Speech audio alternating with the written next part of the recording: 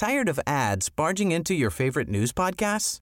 Good news. Ad-free listening is available on Amazon Music for all the music plus top podcasts included with your Prime membership.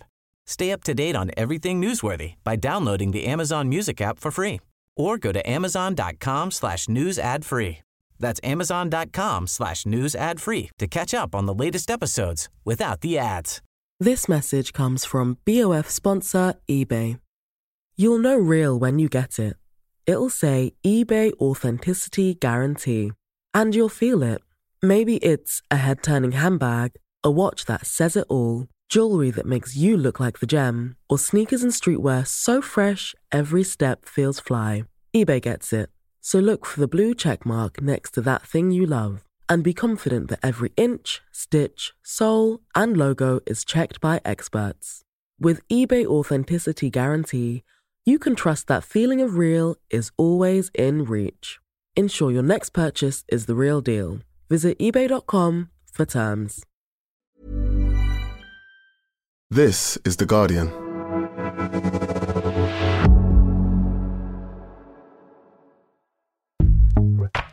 Welcome to Weekend, a podcast that helps you switch off from your busy day-to-day and find entertainment and inspiration in the best Guardian and Observer writing from the week.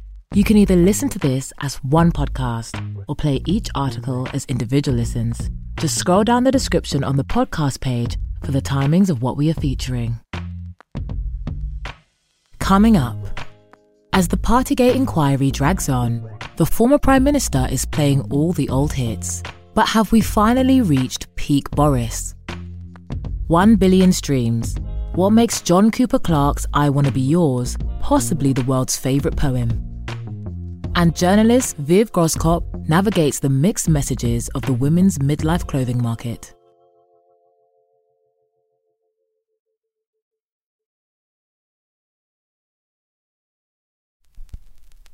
Before we begin, just a warning. There's a bit of bad language in this episode.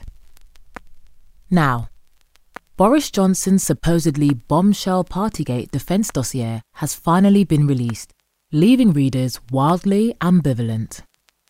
So, with the former PM wheeling out the old clown act to rebuff allegations he misled Parliament, let's hope, pleads Marina Hyde, that it's for the last time. Read by Laura Shavin. One last heave, in all senses of the word, for Boris Johnson, Britain's worst ex, who on Wednesday flopped himself out in front of the Standards Committee and asked it to consider an auto-satirical question. Did the foremost British liar of the age tell a lie? If you want a sense of our self-respect as a nation, an entire parliamentary investigation has spent 10 months gathering evidence on that question, while £220,000 and rising has been spent by the taxpayer on Johnson's legal defence. It is, let's face it, a long way to go to reach the conclusion. Lol. Of course he told a lie. It's Boris Johnson. Strip away the incidental details of this latest adventure in a career of turbo-fibbing, and you are faced with a reality as old as bullshit itself. Johnson, who last told the truth during the Reagan administration, and then only accidentally, has somehow got the government to fund state-of-the-art lawyers to prove he wasn't aware of parties happening in his own house, attended by his own self, against his own rules, and, in at least one case, against his own laws, having gone on telly every single night to tell people that compliance to the letter of said rules and laws was a matter of life and death.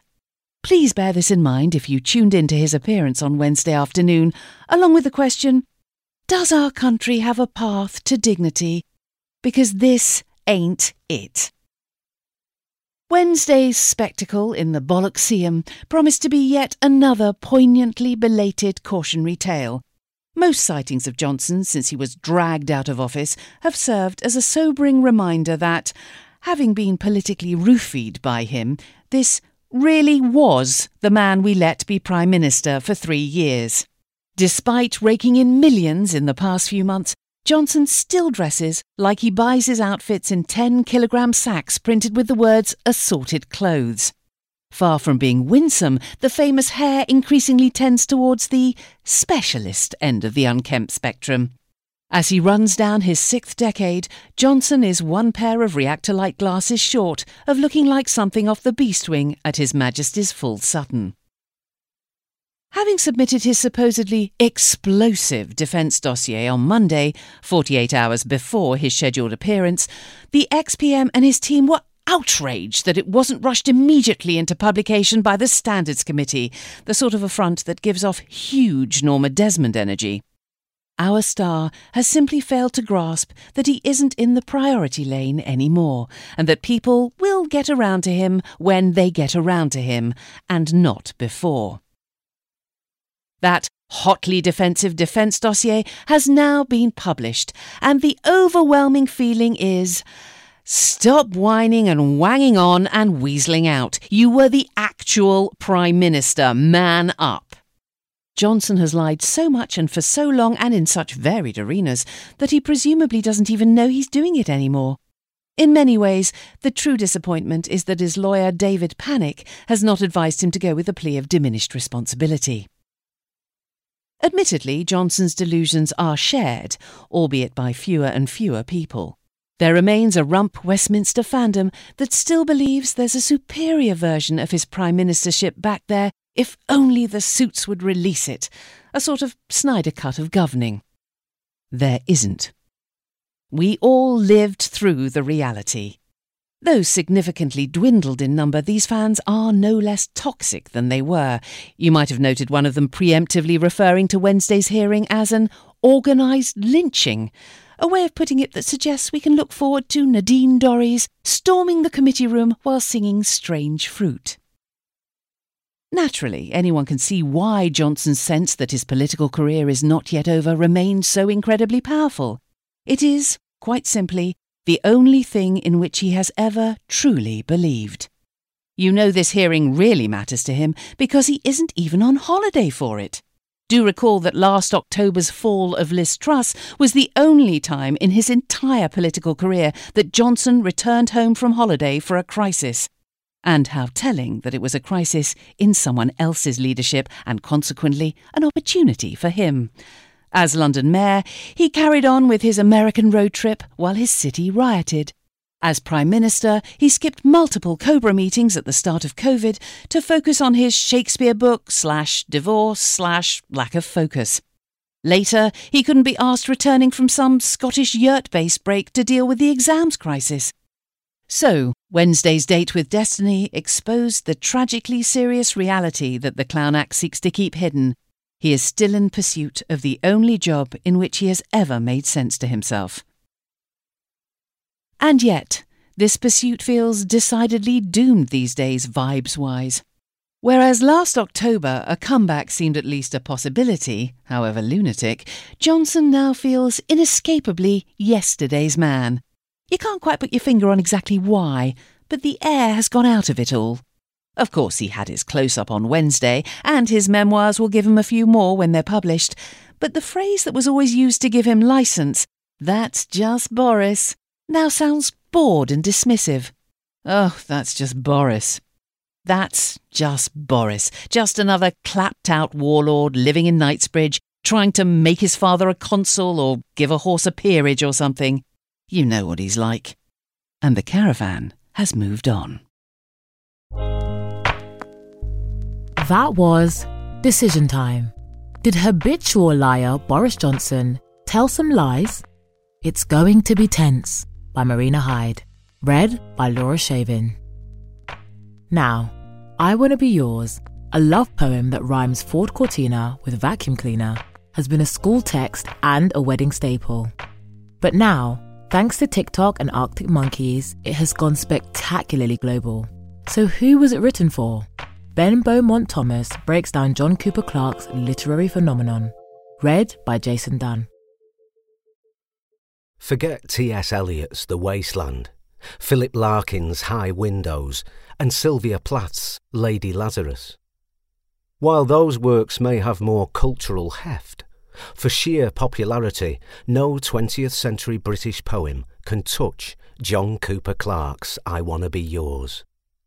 In this love poem, to prove his devotion, an abject Clarke offers to metamorphose into everyday items.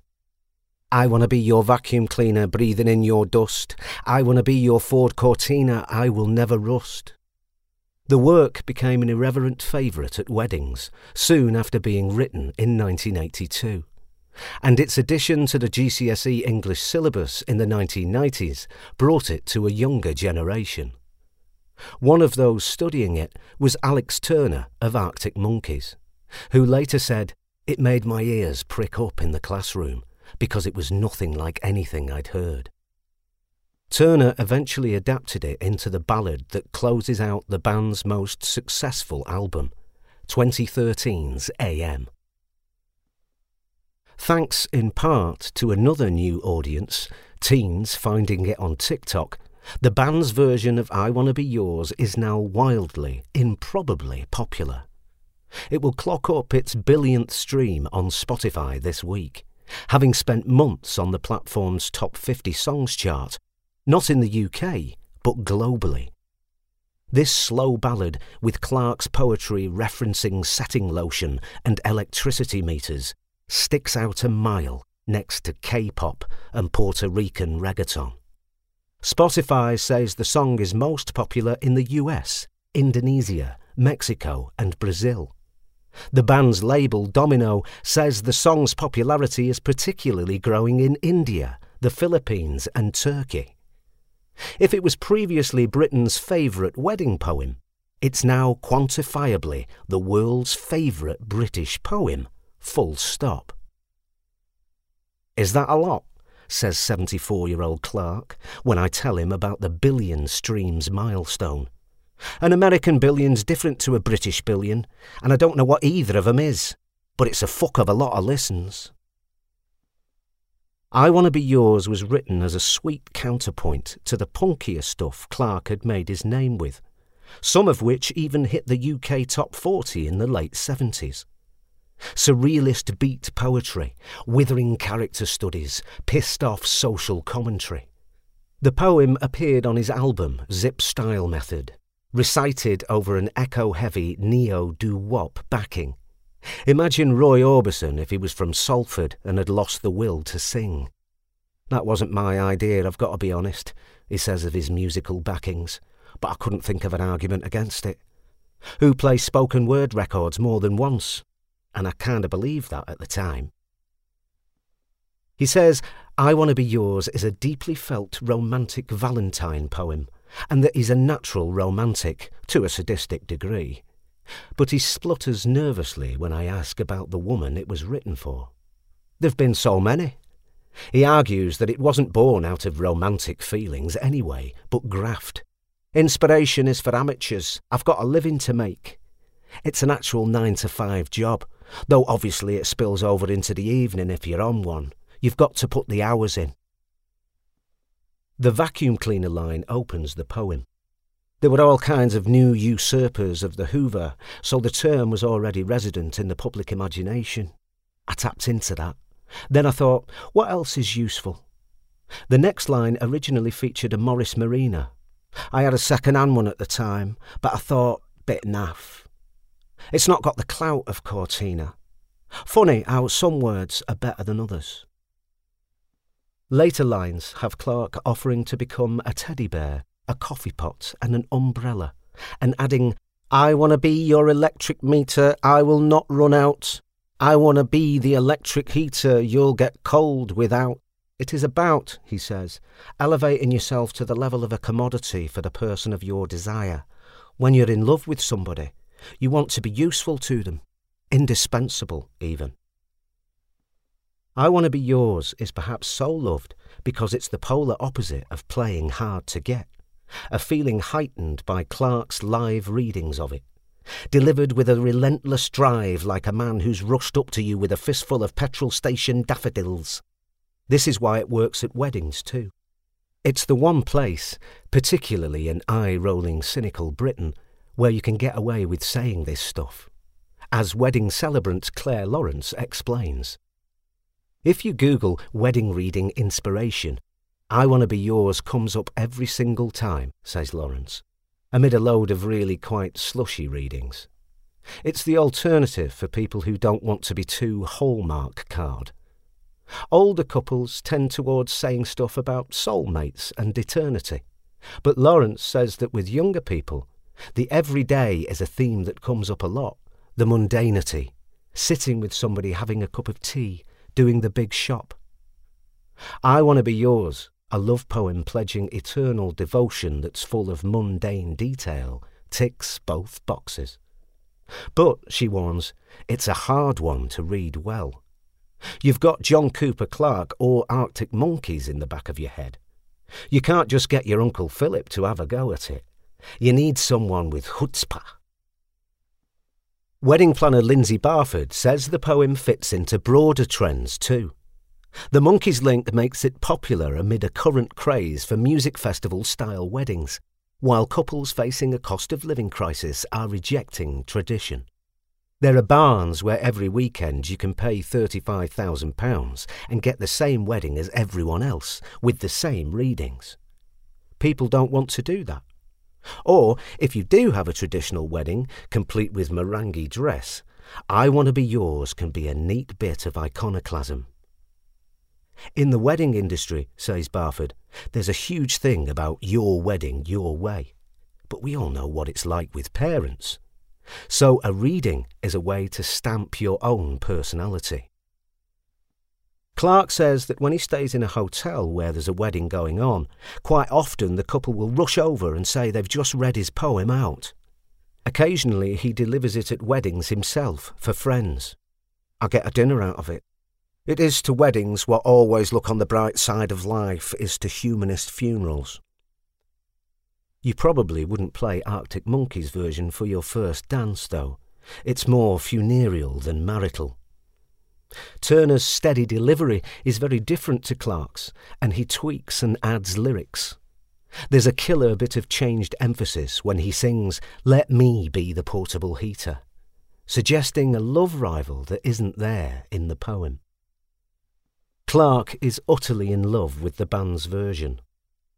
On a prosaic level, it has made him a lot of PRS, referring to royalties, and has substantially boosted his profile. He's touring sizable UK venues this month. I was never actually on the sausage. Rhyming slang for dole. As this is what I do, this is my job, and sometimes I'm doing better business than others. But thanks to a great extent to the lads sticking me into the pop world again, everything has gone from strength to strength. More profoundly, Clarke sees Turner, who couldn't contribute to this article while on tour in Asia, as a kindred wordsmith, and goes off on some fascinating songwriting analysis. On I Want to Be Yours, the previously smooth Turner deliberately stumbles as he sings the wordy line, "at least as deep as the Pacific Ocean."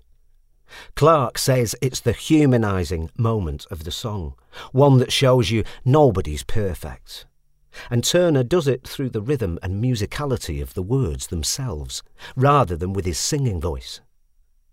When you use this MO of putting too many words per line, you're actually depriving yourself of the opportunity to inject soulfulness into the vocal delivery. Your main concern is getting the language out there, making it fit, Clarke says. So there's no extraneous baring of the soul.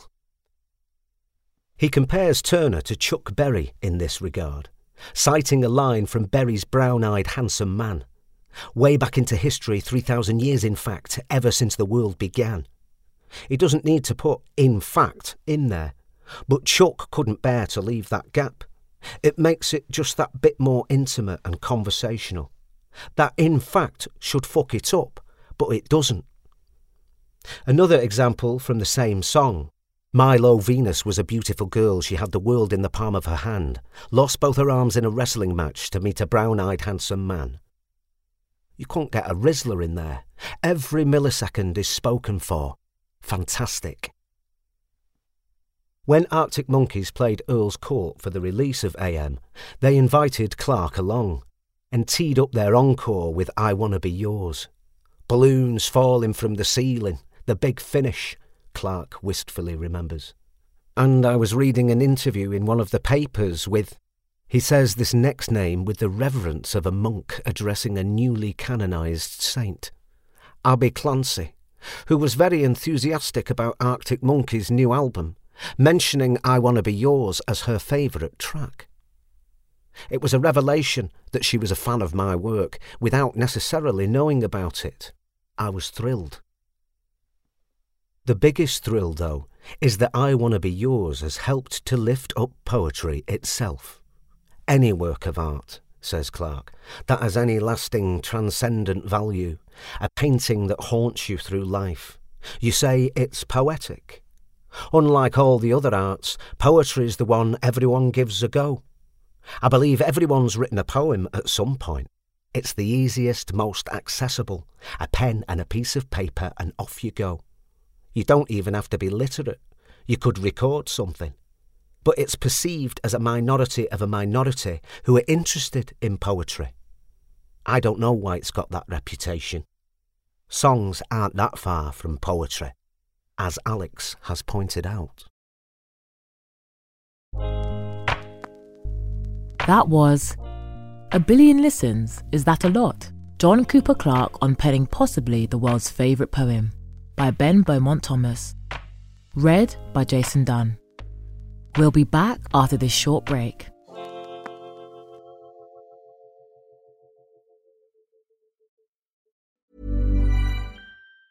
Tired of ads barging into your favorite news podcasts? Good news. Ad-free listening is available on Amazon Music for all the music plus top podcasts included with your Prime membership. Stay up to date on everything newsworthy by downloading the Amazon Music app for free or go to amazon.com/news ad free. That's amazon.com/news ad free to catch up on the latest episodes without the ads. This message comes from BOF sponsor eBay. You'll know real when you get it. It'll say eBay Authenticity Guarantee. And you'll feel it. Maybe it's a head-turning handbag, a watch that says it all, jewelry that makes you look like the gem, or sneakers and streetwear so fresh every step feels fly. eBay gets it. So look for the blue check mark next to that thing you love and be confident that every inch, stitch, sole, and logo is checked by experts. With eBay Authenticity Guarantee, you can trust that feeling of real is always in reach. Ensure your next purchase is the real deal. Visit ebay.com for terms.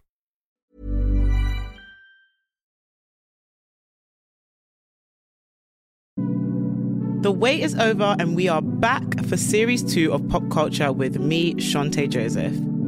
We'll dive into the biggest pop culture stories of the week again, from Meghan and Harry. And this is why sort of turning Harry and Meghan into polarising figures ticks a lot of boxes, because it just drives clicks. To Rihanna. Rihanna rocks up at about 1. She just swans in like she's the most ordinary person in the world, just running a couple of minutes late. And of course, the chaos of my life. I meet someone, I show my friend, they're like, yeah, it's okay. 4 weeks later, I'm sliding down the wall crying. 1 week later, I message my friends, I met you guys. This is how I dated 11 people in 1 year. Listen now, wherever you get your podcasts.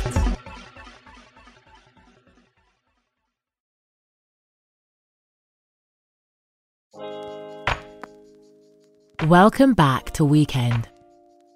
Finally, what exactly is ageless dressing? Our writer Viv Groskop, nearly 50, navigates the daunting, complex world of women's midlife fashion. Read by Laura Shavin.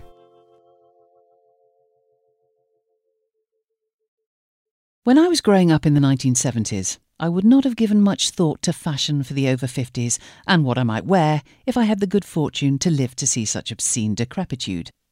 But if I had, I would have imagined wearing what my late grandmother called slacks, elasticated waist trousers, long line ribbed cardigans with large ornate buttons, and comfortable shoes from Clarke's. My grandmother Vera, who was 52 when I was born, liked to be what she termed smart, but definitely conformed to standards of what was acceptable at the time. She bought most of her clothing from charity shops or Marks and Spencer.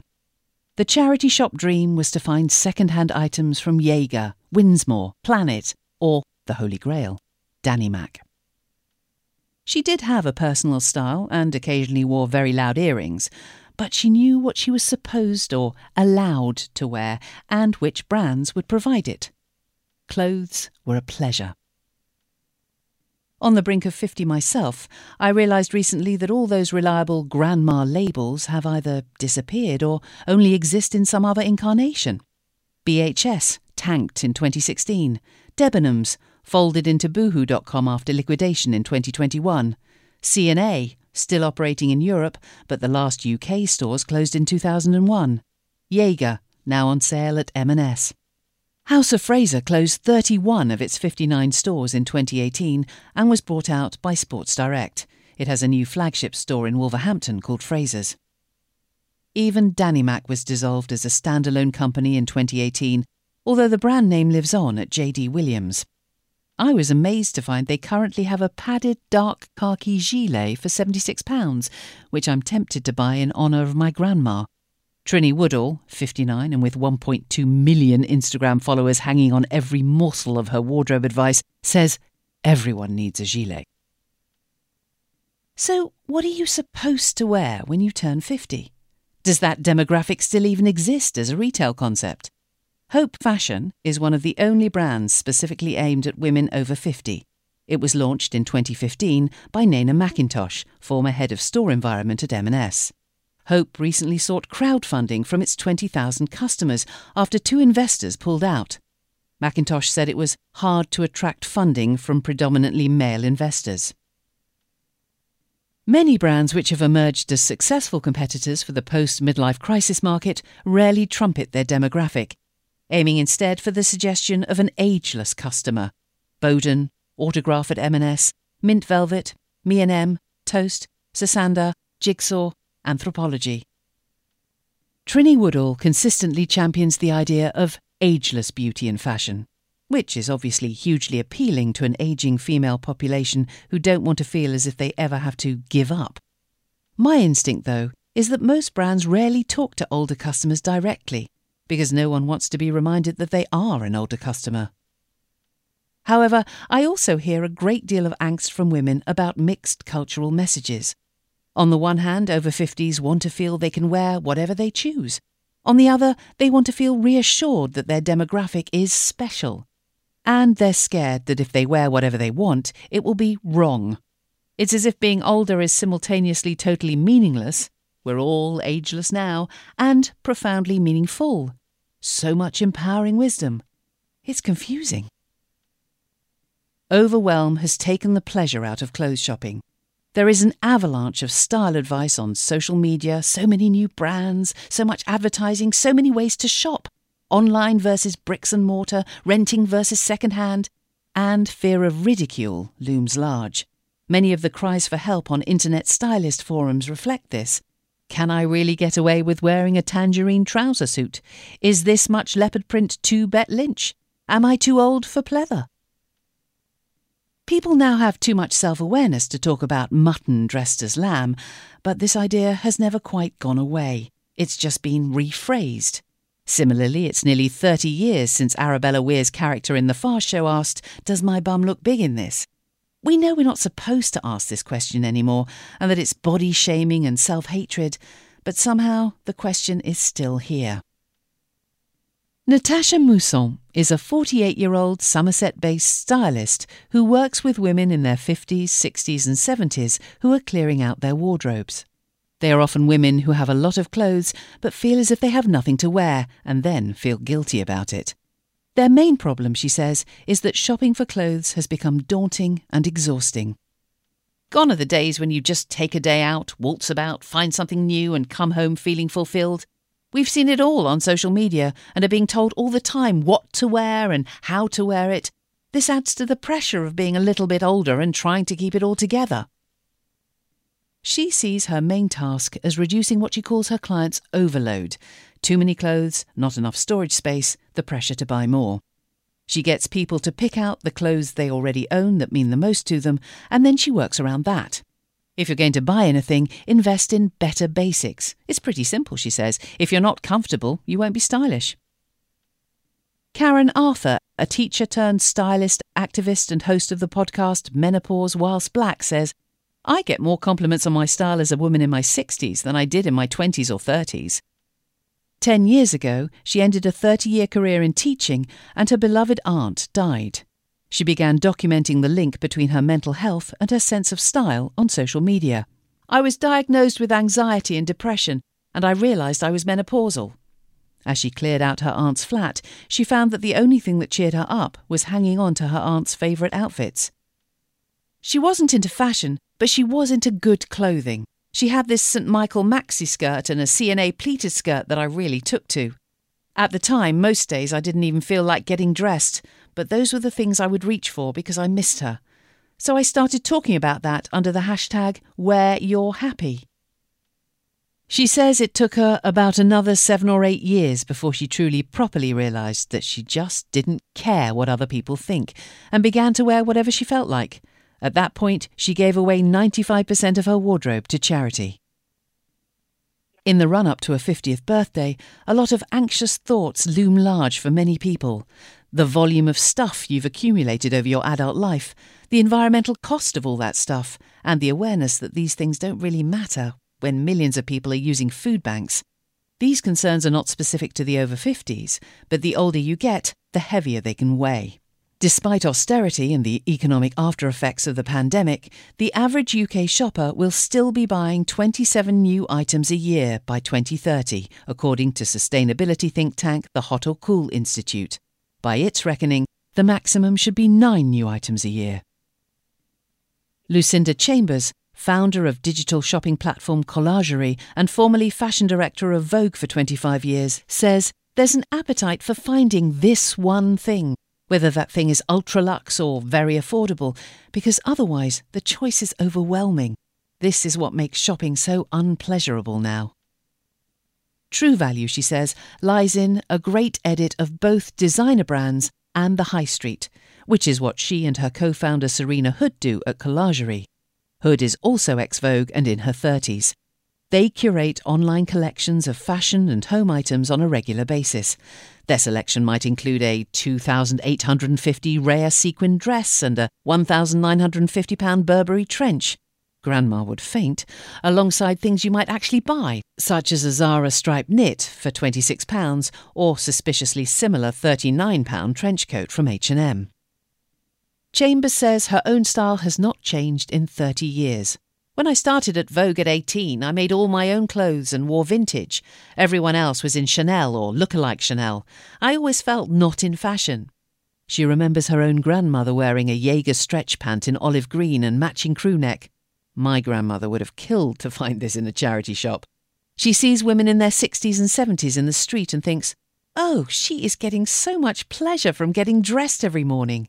These women are distinctive, she adds, because they've worked out what suits them and they dress exclusively for themselves, not for the approval of others. Style is worth bothering with, she says, because it's so life-enhancing. But what if you feel too old to wear something? That's in your head, Chambers says. Her own tricks? Find an item from a brand that really fits you and suits you and stick with it. Toast do the only trousers that suit me. Find colours that suit you. For Chambers, that's khaki and navy, not pink and purple.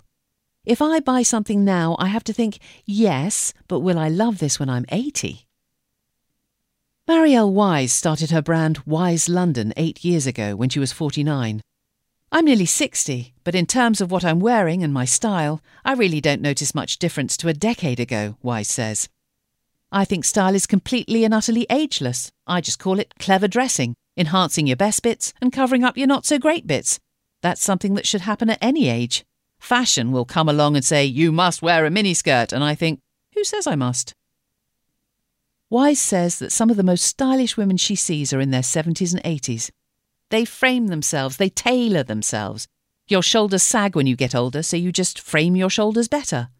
This is one of Trini's tricks too. Use shoulder pads and or pay close attention to how padded the shoulders are on a jacket. To which Wise adds, quality fabric. Buy less, buy better. That's always going to look fantastic. Her brand does occasionally acknowledge a trend. For example, 3 years ago, I would have said, no, I am not going to wear mustard. Now we have a mustard scarf, so you do nod at these things gently. It's a £150 cashmere scarf in ochre. Shopping on Instagram is often disappointing because an item of clothing rarely looks as good as in a photo. Plus, a lot of the looks are marketed at potential Love Island participants. But it is still the best place for over 50s stylists, for vintage and second-hand pieces, and for inspiration. Women over 40 can afford to pay more for clothes, Wise says. It's a big and powerful demographic. They might still buy black trousers and a white shirt at Zara, but they also want a beautiful print, cut and fabric for a special occasion purchase. But crucially, that doesn't mean that the clothes are for the older woman. We have a lot of mother and daughter customers. The mother buys it, the daughter borrows it. They style and wear it differently. Karen Arthur adds that while it's not easy to ignore the avalanche of contradictory marketing slogans, it's worth the effort. I see all these rules on social media posts that I find bonkers. You can't show your boobs and your legs at the same time. You can't wear black tights with white stilettos. Here's what to wear if you're over 40. I mean, fuck off. Those rules don't serve humans. They only serve people who want to make money out of us. Her own rules? Look at what you love. Make sure that the first thing you put next to your skin, your underwear, is something that makes you feel great. Have another look in your wardrobe. Don't keep things for best. We've just been through a global pandemic. We should dress every day like we're partying, because we're glad to be alive. That was What Women in Their 50s Want to Wear by Viv Groskop. Read by Laura Shavin. That's all from us. This has been Weekend, a Guardian podcast.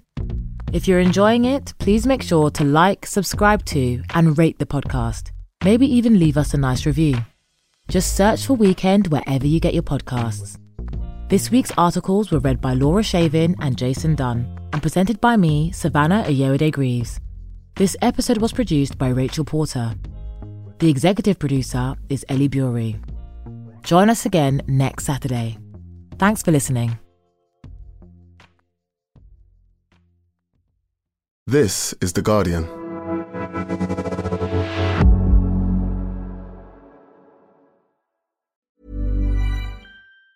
Tired of ads barging into your favorite news podcasts? Good news. Ad-free listening is available on Amazon Music for all the music plus top podcasts included with your Prime membership. Stay up to date on everything newsworthy by downloading the Amazon Music app for free or go to amazon.com/news ad free. That's amazon.com/news ad free to catch up on the latest episodes without the ads. This message comes from BOF sponsor eBay. You'll know real when you get it. It'll say eBay Authenticity Guarantee. And you'll feel it. Maybe it's a head-turning handbag, a watch that says it all, jewelry that makes you look like the gem, or sneakers and streetwear so fresh every step feels fly. eBay gets it. So look for the blue check mark next to that thing you love and be confident that every inch, stitch, sole, and logo is checked by experts. With eBay Authenticity Guarantee, you can trust that feeling of real is always in reach. Ensure your next purchase is the real deal. Visit ebay.com for terms.